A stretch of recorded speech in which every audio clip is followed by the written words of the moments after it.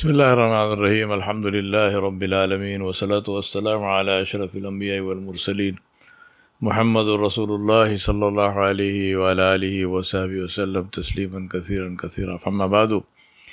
My brothers and sisters, today we will talk about one of the greatest of the Sahaba of Rasulullah sallallahu alayhi wa sallam. One of them who one day Rasulullah sallallahu alayhi wa sallam held his hand and he said to him, "O Mu'adh, I love you." How he must have felt. Subhanallah. How must Mu'adh bin Jabal radiallahu anhu, about whom we will speak today, must have felt when Rasulullah sallallahu alaihi wasallam held his hand and said, "O Mu'adh, I love you."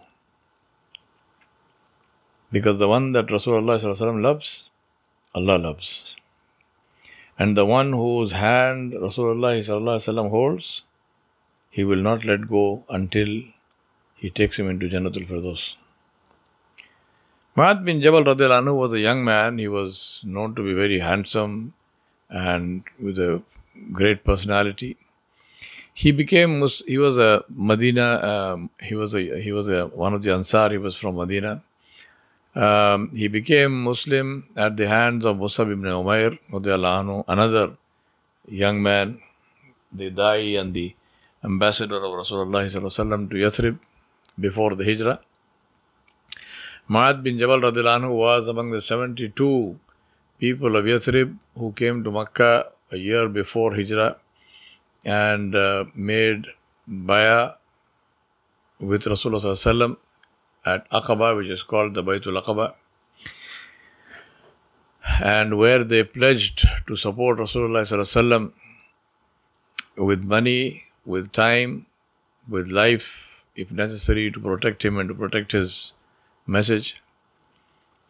As soon as Mu'adh radiallahu anhu then returned to Medina from Makkah, he and a few others of his age, they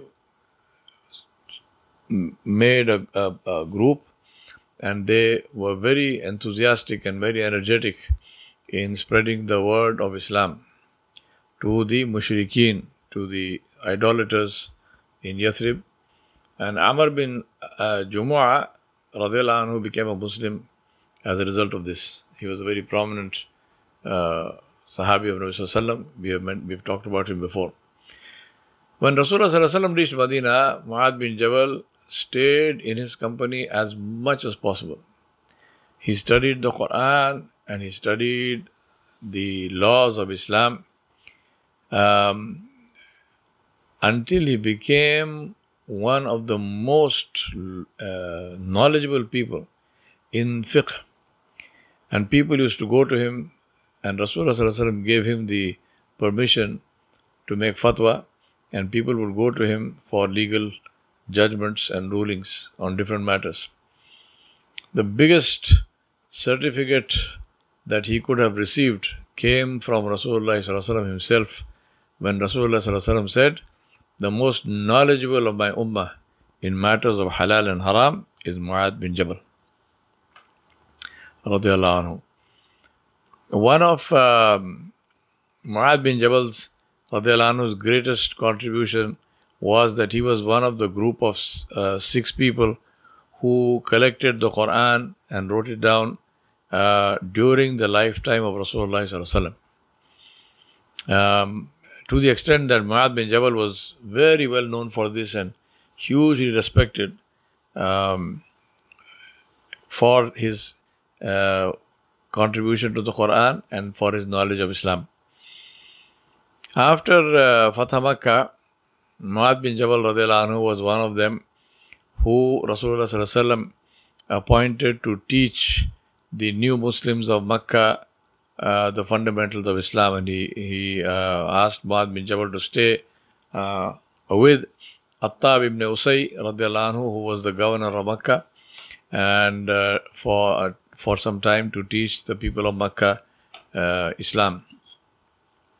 Sometime after Rasulullah sallallahu alaihi wasallam returned to Medina, the messengers came from the king of Yemen to announce that the people of Yemen had become Muslim. and they requested that some teachers should come with them to teach Islam to the people. For this, Rasulullah sallallahu alaihi wasallam sent a group of competent dawat and made Mu'adh bin Jabal their Amir. And then there is this beautiful story.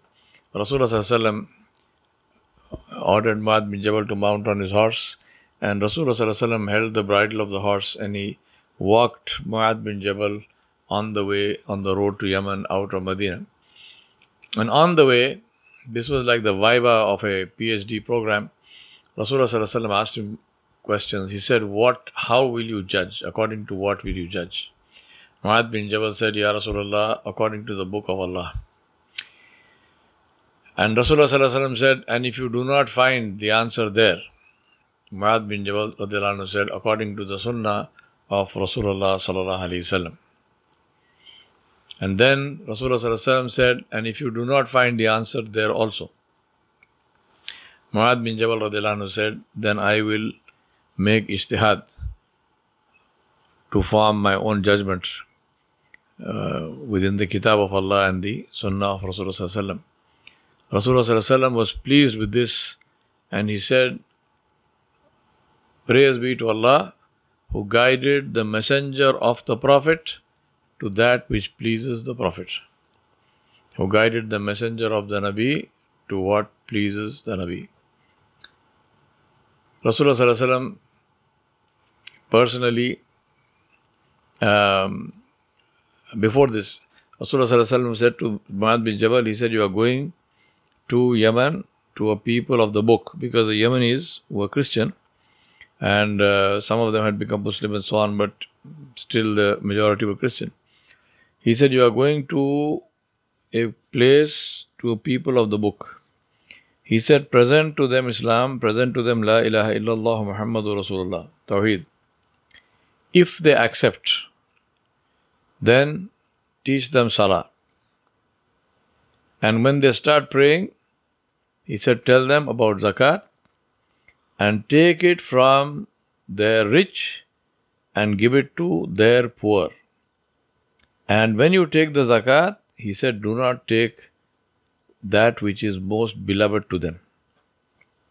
Don't take their best things. Now, see the beautiful advice of this and the hikmah and the wisdom of this hadith.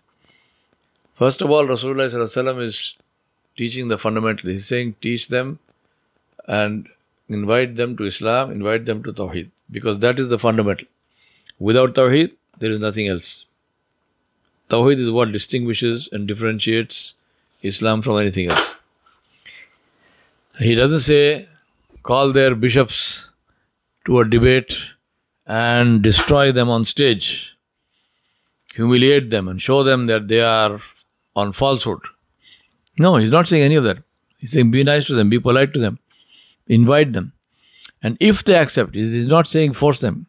He said if they accept, then teach them Salah, because that is the physical manifestation of the kalima. And then he says, and once they have established Salah, he said, then tell them about Zakat. And see the beauty. He didn't say, take the Zakat and send it to Medina. He didn't say, take the Zakat and use it yourself. No, he said, take the Zakat from their rich and give it to their poor. And don't take the best of things from them. Now see the hikmah of this. In any country, in any situation, any society, the poor always outnumber the rich. And the difference between rich and poor sometimes is very marked. And the poor can only look up to the rich and look up at the rich, at their palaces, at their, their vehicles, their rides and so on, and envy them. But very little comes down to them. This whole concept of trickle down of wealth is really a fantasy. Now here, Islam becomes the reason why that will happen.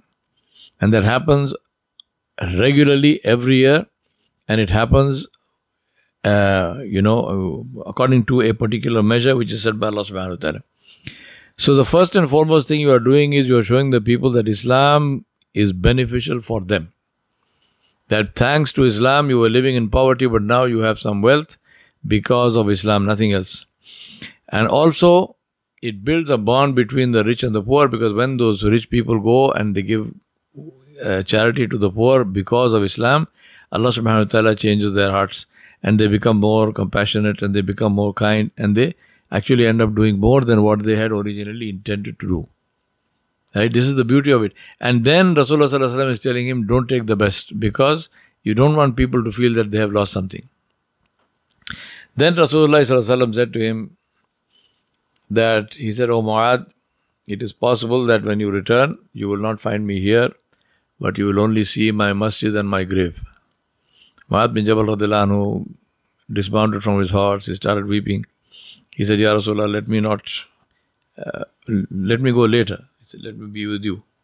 Rasulullah sallallahu alaihi wasallam said, "No, you must go, and you must go now."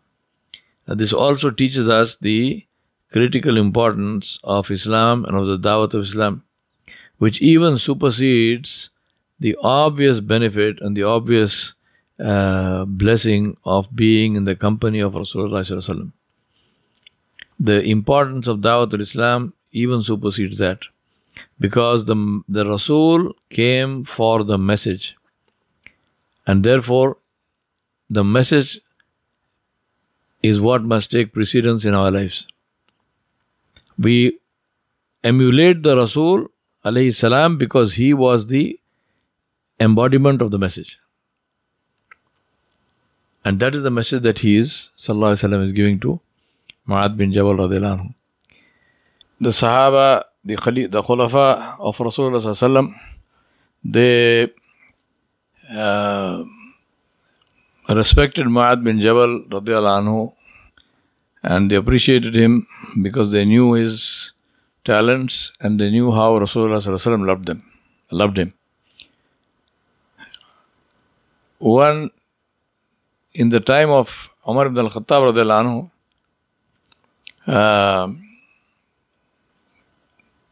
Muawiyah bin Abi Sufyan radhiyallahu anhu sent a message saying, "Ya Amir al-Mu'mineen, the people of Syria, they have all accepted Islam. There are many people. We have big towns, and we need people to teach them Quran and to instruct them in the religion." So Sayyidina Umar radhiyallahu anhu then called 5 people who had collected the Quran in the lifetime of Rasulullah sallallahu alaihi wasallam, and these were Mu'adh bin Jabal, Ubadah bin Samit, Abu Ayyub al-Ansari, Ubay bin Ka'ab, and Abu Darda radiyallahu anhum ajma'in. And he said to them, "Your brothers in Syria have asked me to help them by sending people who can teach them Quran and instruct them in the religion. So please choose 3 among you for this task, and may Allah bless you. Or if you don't want to do it, then I can select 3 of you myself." So they said, "There is no need for us to vote on this. Abu Ayyub Ansari radhiyallahu anhu is very old, and Ubay bin Ka'ab radhiyallahu anhu is sick. So that leaves 3 of us." And these 3 were Mu'adh bin Jabal, Ubadah bin Samit, and Abu Darda al-Ansari radhiyallahu anhu. So Sayyidina Umar radhiyallahu anhu said to them, "Go first to the city of Homs, and once you are satisfied with the people of those people, one of you can stay there, and the other one can go to Damascus, and the other one to Palestine." So it was Ubadah bin Samit, he was left at Homs, Abu Darda radhiyallahu anhu went to Damascus, and Mu'adh bin Jabal radhiyallahu anhu went to Palestine. It was at that time that what is known as the first plague, Justinian plague, affected that whole area, and Mu'adh bin Jabal radhiyallahu anhu succumbed to that. He was infected by that. And then when he was close to death, he turned his face towards the Kaaba and he said, "Welcome, welcome. A visitor has come after a long absence." And he looked to the heavens and he said, "Ya Rabb, you know that I did not desire the world, nor to prolong my stay in it." He said, "Ya Rabb, accept my soul with goodness as you would accept a believing soul.